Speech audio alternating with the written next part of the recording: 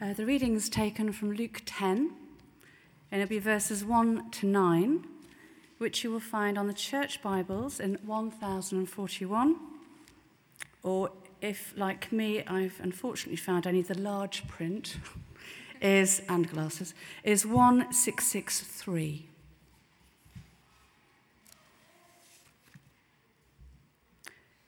Jesus sends out the 72. After this, the Lord appointed 72 others and sent them 2 by 2 ahead of him to every town and place where he was about to go. He told them, "The harvest is plentiful, but the workers are few. Ask the Lord of the harvest, therefore, to send out workers into his harvest field. Go, I am sending you out like lambs among wolves. Do not take a purse or bag or sandals, and do not greet anyone on the road. When you enter a house, first say, 'Peace to this house.' If a man of peace is there, your peace will rest on him. If not, it will return to you. Stay in that house, eating and drinking whatever they give you, for the worker deserves his wages. Do not move around from house to house. When you enter a town and are welcomed, eat what is set before you. Heal the sick who are there and tell them, 'The kingdom of God is near you.'" Thanks be to God.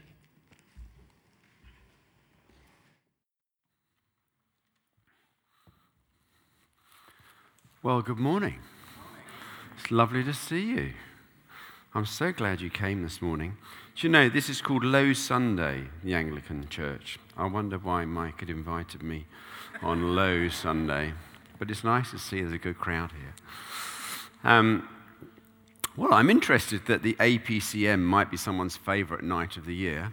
It is a good night, isn't it? If you're casting vision as a church, that's a good thing to hear. It's a good night to hear what God has done in the past and what you're going to see him do in the future. And in a sense, that's what I want to speak about today.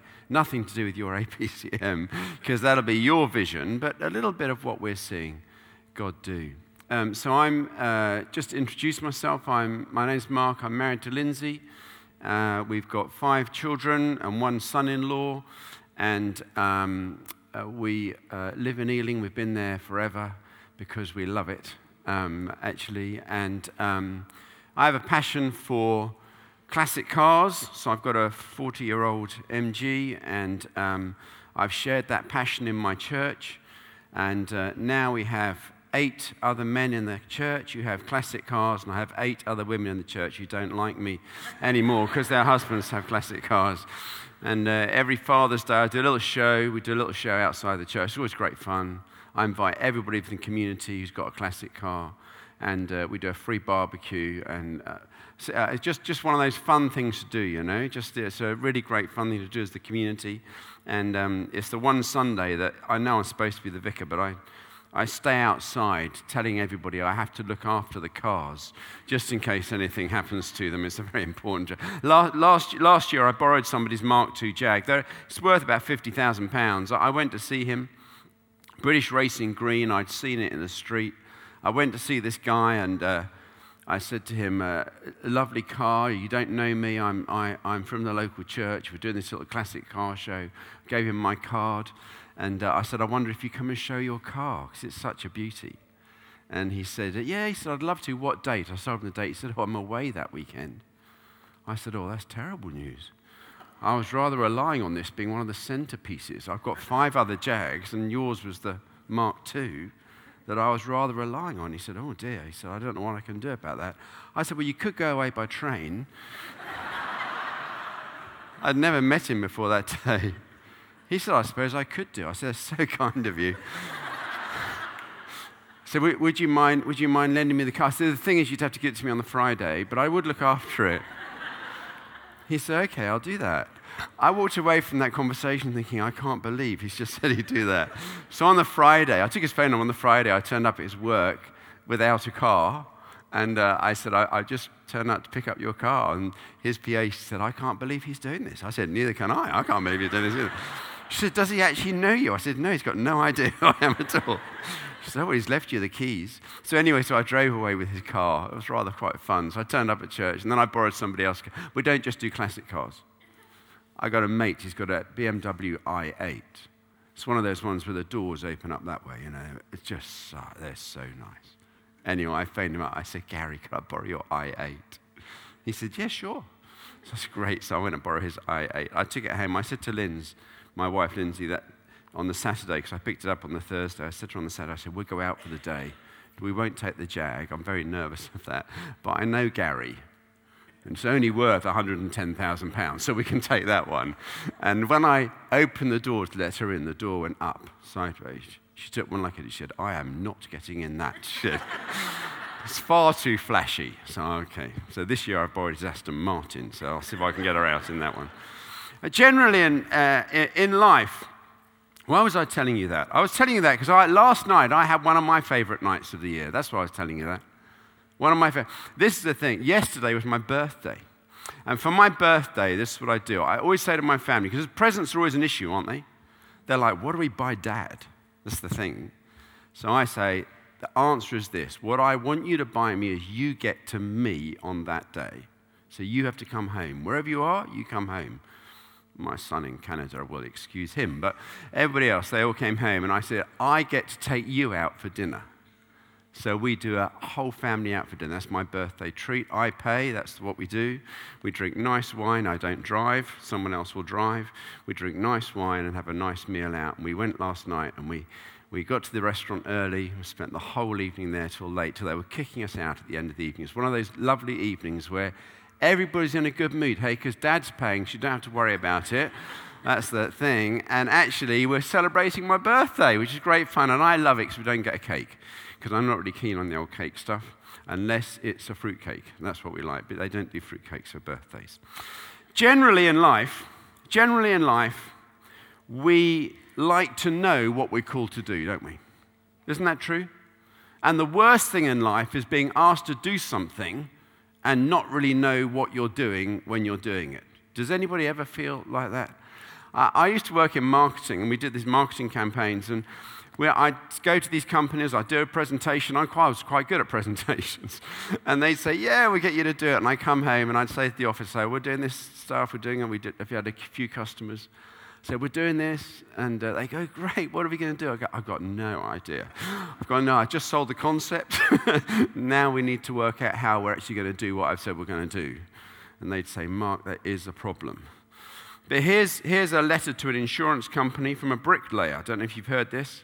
He says, Dear sir, I'm writing in response to your request concerning clarification of the information I supplied in section 11 on the insurance form, which you asked for cause of injury. I answered, trying to do the job alone. I trust the following explanation will be sufficient. I'm a bricklayer by trade, and on the date of injury, I was working alone, laying bricks around the top of a 3-story house. When I finished the job, I had £500 of brick left over. Rather than carry them all down by hand, I decided to put them in a barrel and lower them by pulley that was fastened to the top of the building. I secured the end of the rope at ground level, went back up to the top of the building, loaded the bricks into the barrel and pushed it over the side. I then went down to the ground and untied the rope, holding it securely to ensure a slow descent. As you will note from section 6 of the insurance form, I weigh 145 pounds. At the shock of being jerked off the ground so swiftly by the 500 pounds of bricks, I lost my presence of mind and forgot to let go of the rope. Between the second and third floor, I met the barrel.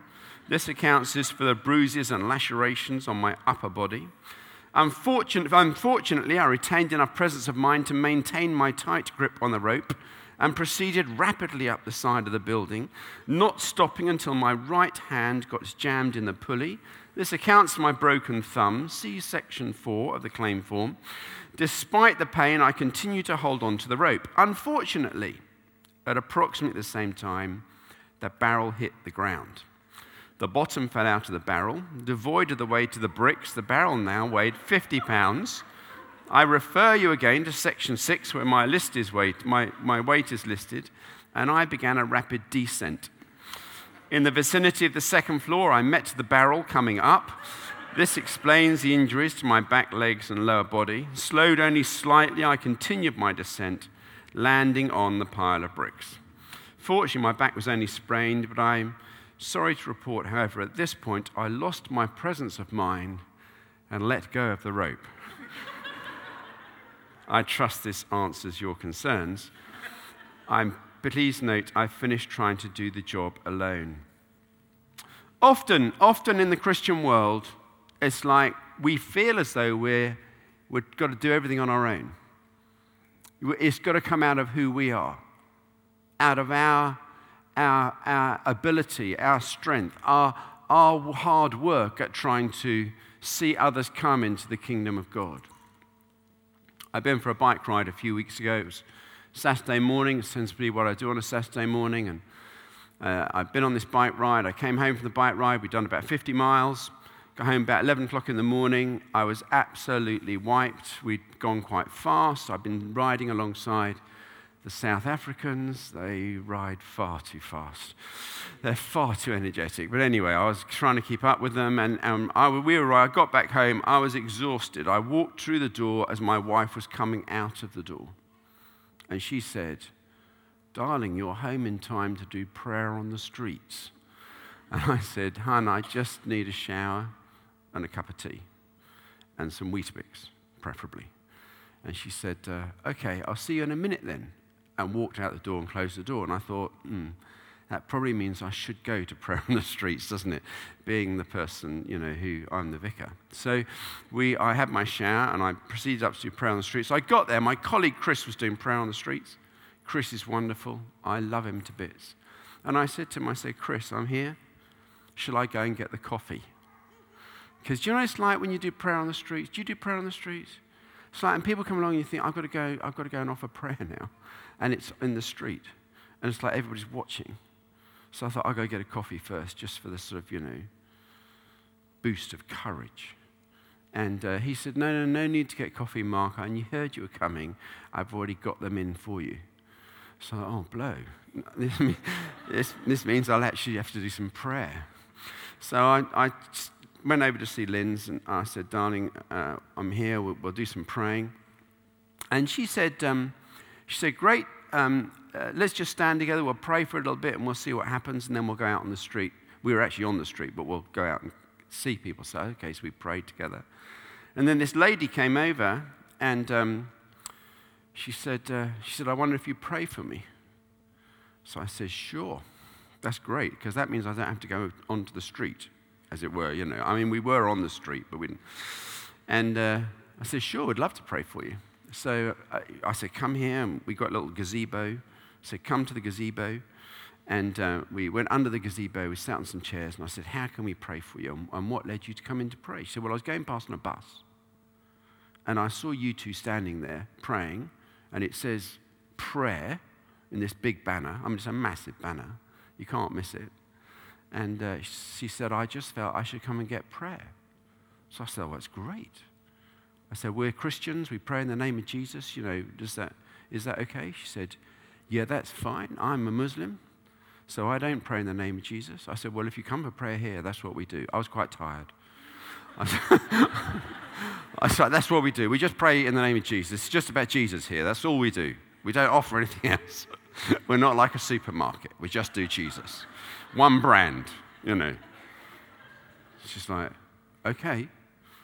Well, I guess I heard God tell me to come for prayer, so you better pray." I said, "Okay, we'll pray." So we asked her what she wanted prayer for. She said, "I haven't slept a full night for 20 years. So every time I go to bed, I have this darkness come over me."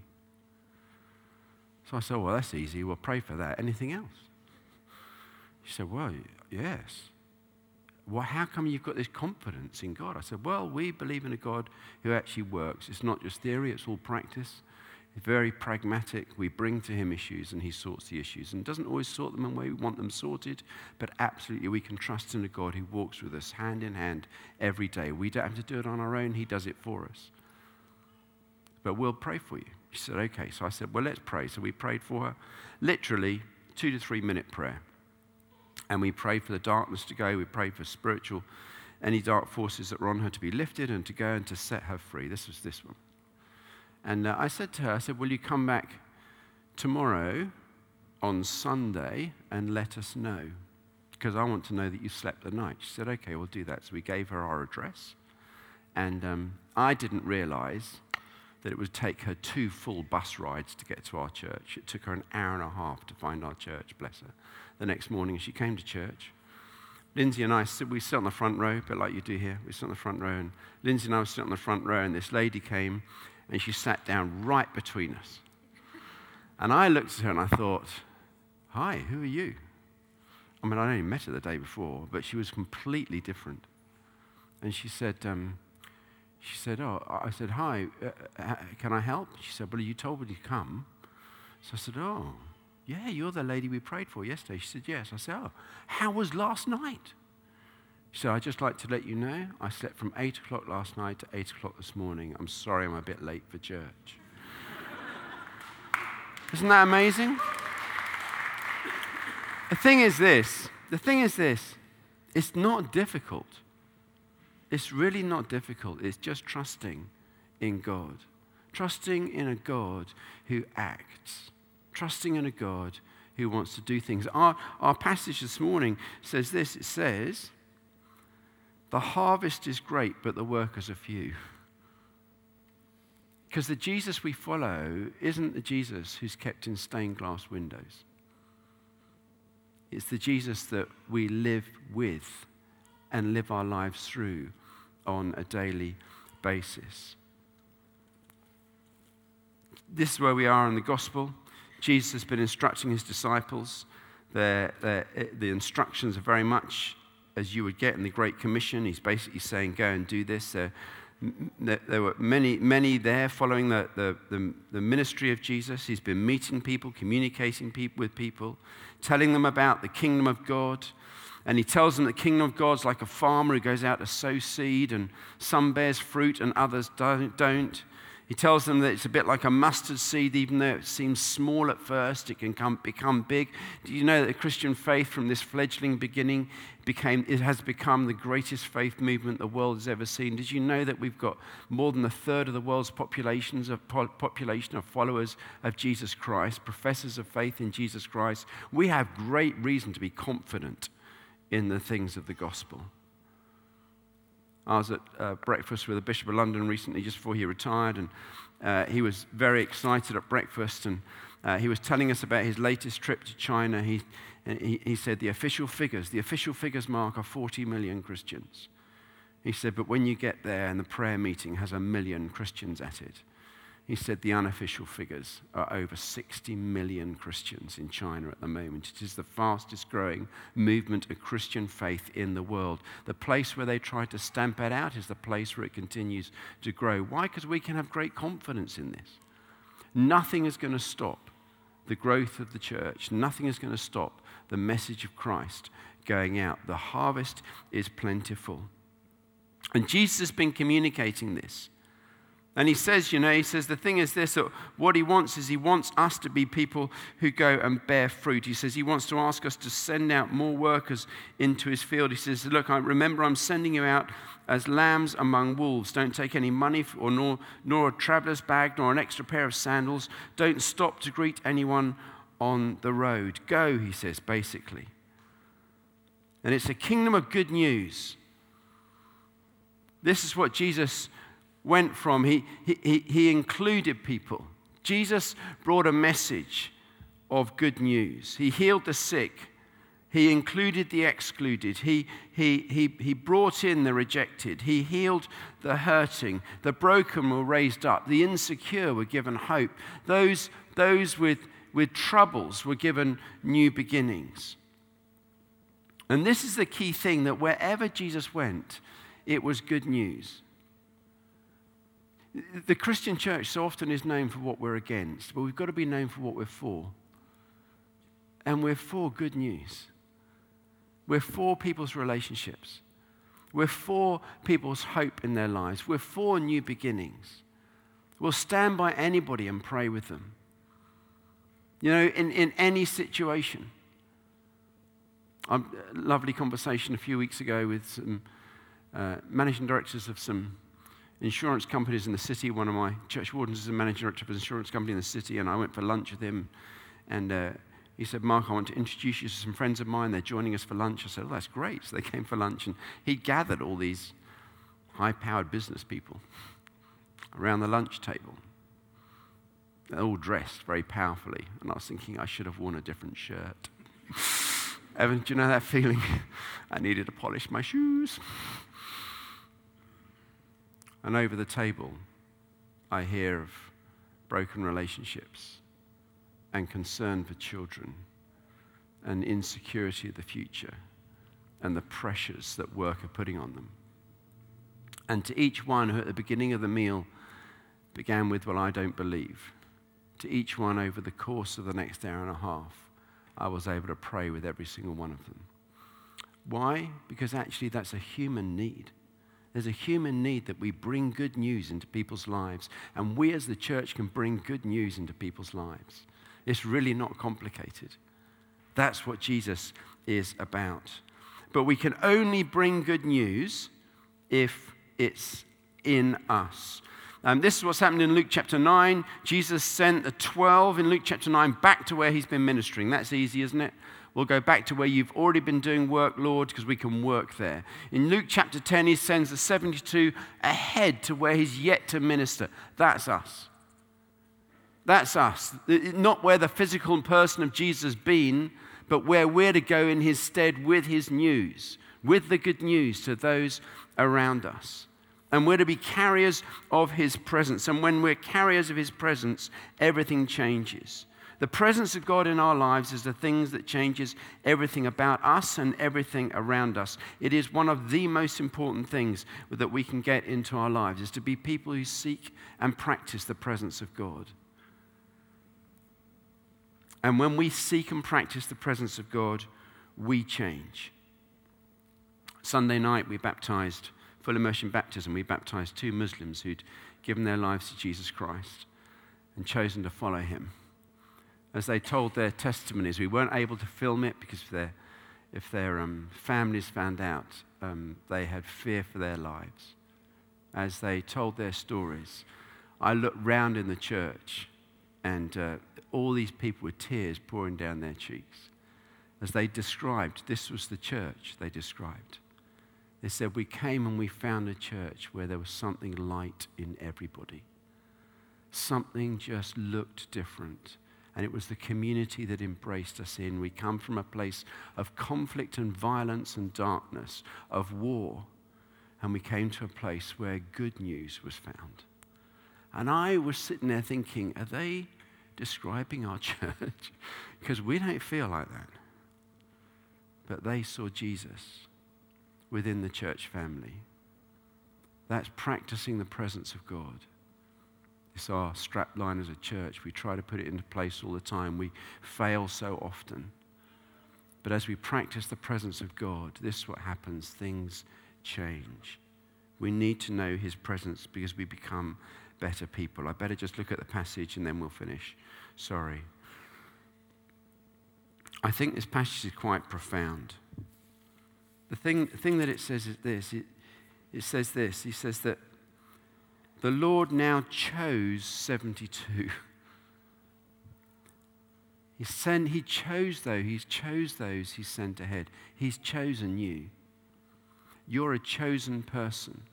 God's chosen you. He wants to dwell in you and work through you.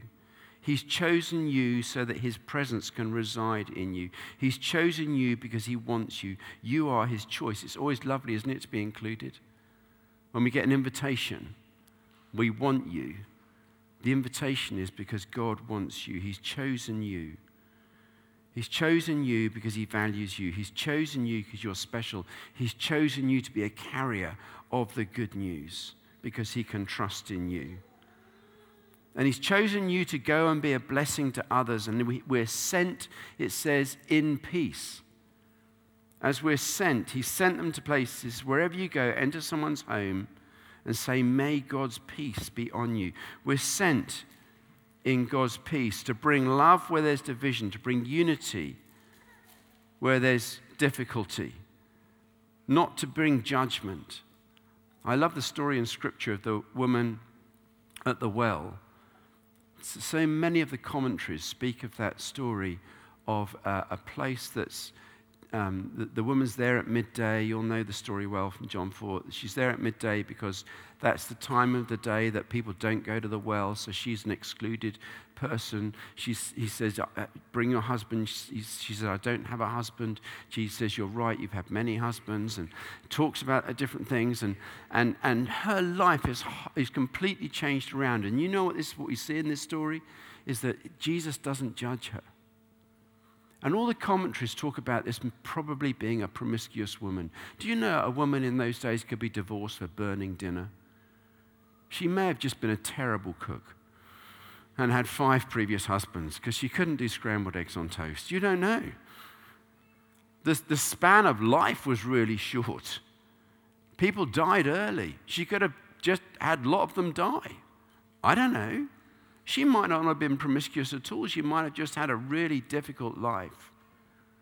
Jesus listened to her story, and her life got changed. Let me tell you about Steve. His name's not Steve. Let me tell you about Steve. He's a heroin addict on the streets. And we picked him up in one of our ministries. And we loved him. And he came back week after week. And if I'm honest, he abused us and used us and hurt us and kicked the grace back into our face. And he did it again and again. We're 5 years on now. 5 years on, and Steve now has a job. Steve now has a home. He's at a home now for about 6 months. He lives in a little flat. And he's working full time. He's shifting between 2 jobs. He's working full time. And Steve has found new life. Why? This is why. Because someone actually kept listening to him, kept listening to him, kept listening to him. And we believe in the potential of his future. To the end, we watch him come off heroin, come off drugs, and find a new life. Why? Because the harvest is plentiful. There are lots of Steves out there who need to hear the good news of God. Not judgment, but for those of us who are willing to go and allow the grace at times to be kicked back in our face, that at some point they might come to know the living Jesus Christ as their Lord and Savior and follow him for all that he's worth. The 72 were carriers of the presence of God. They went out and they come back to Jesus and they say, in your name the demons flee. In your name people are healed. In your name things change. And it is in Jesus' name. And we're a sent people. Jesus himself was a sent person. As the Father sends me, he says, so I send you. But we don't have to do it alone. And it's about being carriers of the presence of the Spirit of God. And God's Spirit within us changes everything. And I know it's been a bit of a muddled talk, but this is what I'd love to do this morning. I'd love to pray that you as a chosen person, God chooses you. You're special in his sight. That's why you get to call him Father. That's profound. That's profound. On my children's phones, when I phone them, it says Father. That's what they call me, Father. It's profound. Actually, my little girl calls me Papa. Papa Father. Or Father Bear, she calls me. But Father. We get to call God Father. He's our Heavenly Father. And as we get to call him Father, we know him within us. I'd love to pray this morning that we who are chosen, who get to call God Father, who are sent with the good news, will be carriers of that good news. But we'll only be carriers of the good news if we receive the good news. And we only receive the good news by the Spirit of God. So I'd love to pray for the Spirit of God to come upon us. Now, I won't be here next week, so you can move on. But this is the thing. In my church, this is what we do.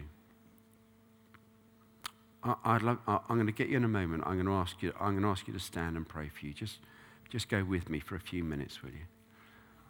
And then, for those of you who just want to go, I need this, because where I go this week, whether it be to an office or a home or a school, whether I be driving a van or rewiring somebody's house or doing somebody's plumbing, whether I be looking at accounts or I be working as a doctor, whatever I might be, that where I am, the presence of God comes and something changes in the lives of those that I meet. If that's you, I want to pray for you. I want to encourage you. There's lots of blue carpet up here and we can use this. So I want to encourage you to come forward. And there's something about coming forward. There's something about saying yes. About being sent people, we have to go, you see. There's something about saying, well, I'll come forward in church because people think that's scary. Well, I think it's not scary because it's only church. I mean, everybody loves you here. And then when you go into the office, or when you have the opportunity at work, this is what you have to do: cross the room. Just cross the corridor. Just go to another desk. That's the little walk that might be scarier. But as you go, take the blessing and the presence of God with you. Is that okay? Can we stand together? Would you be kind enough?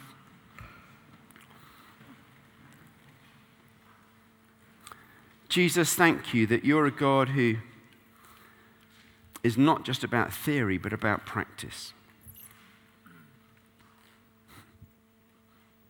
Thank you that we can receive the good news of grace in our lives. Thank you, Lord, that you're kind enough not to judge us for all that we've done wrong, but that your grace extends to the deepest, darkest areas of our own individual lives. And now, Lord, by your grace, would you come upon us? Just invite you to put a hand on your own heart, shut your eyes, pay no attention to anybody else around you, and just in the quietness of your heart, pray, come, Holy Spirit.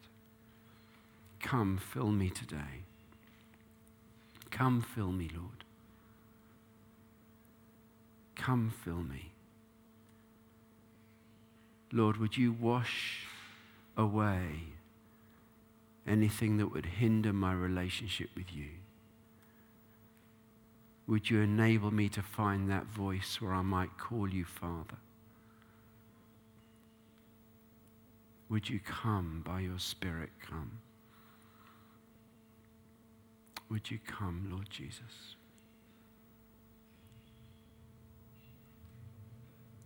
Fill me.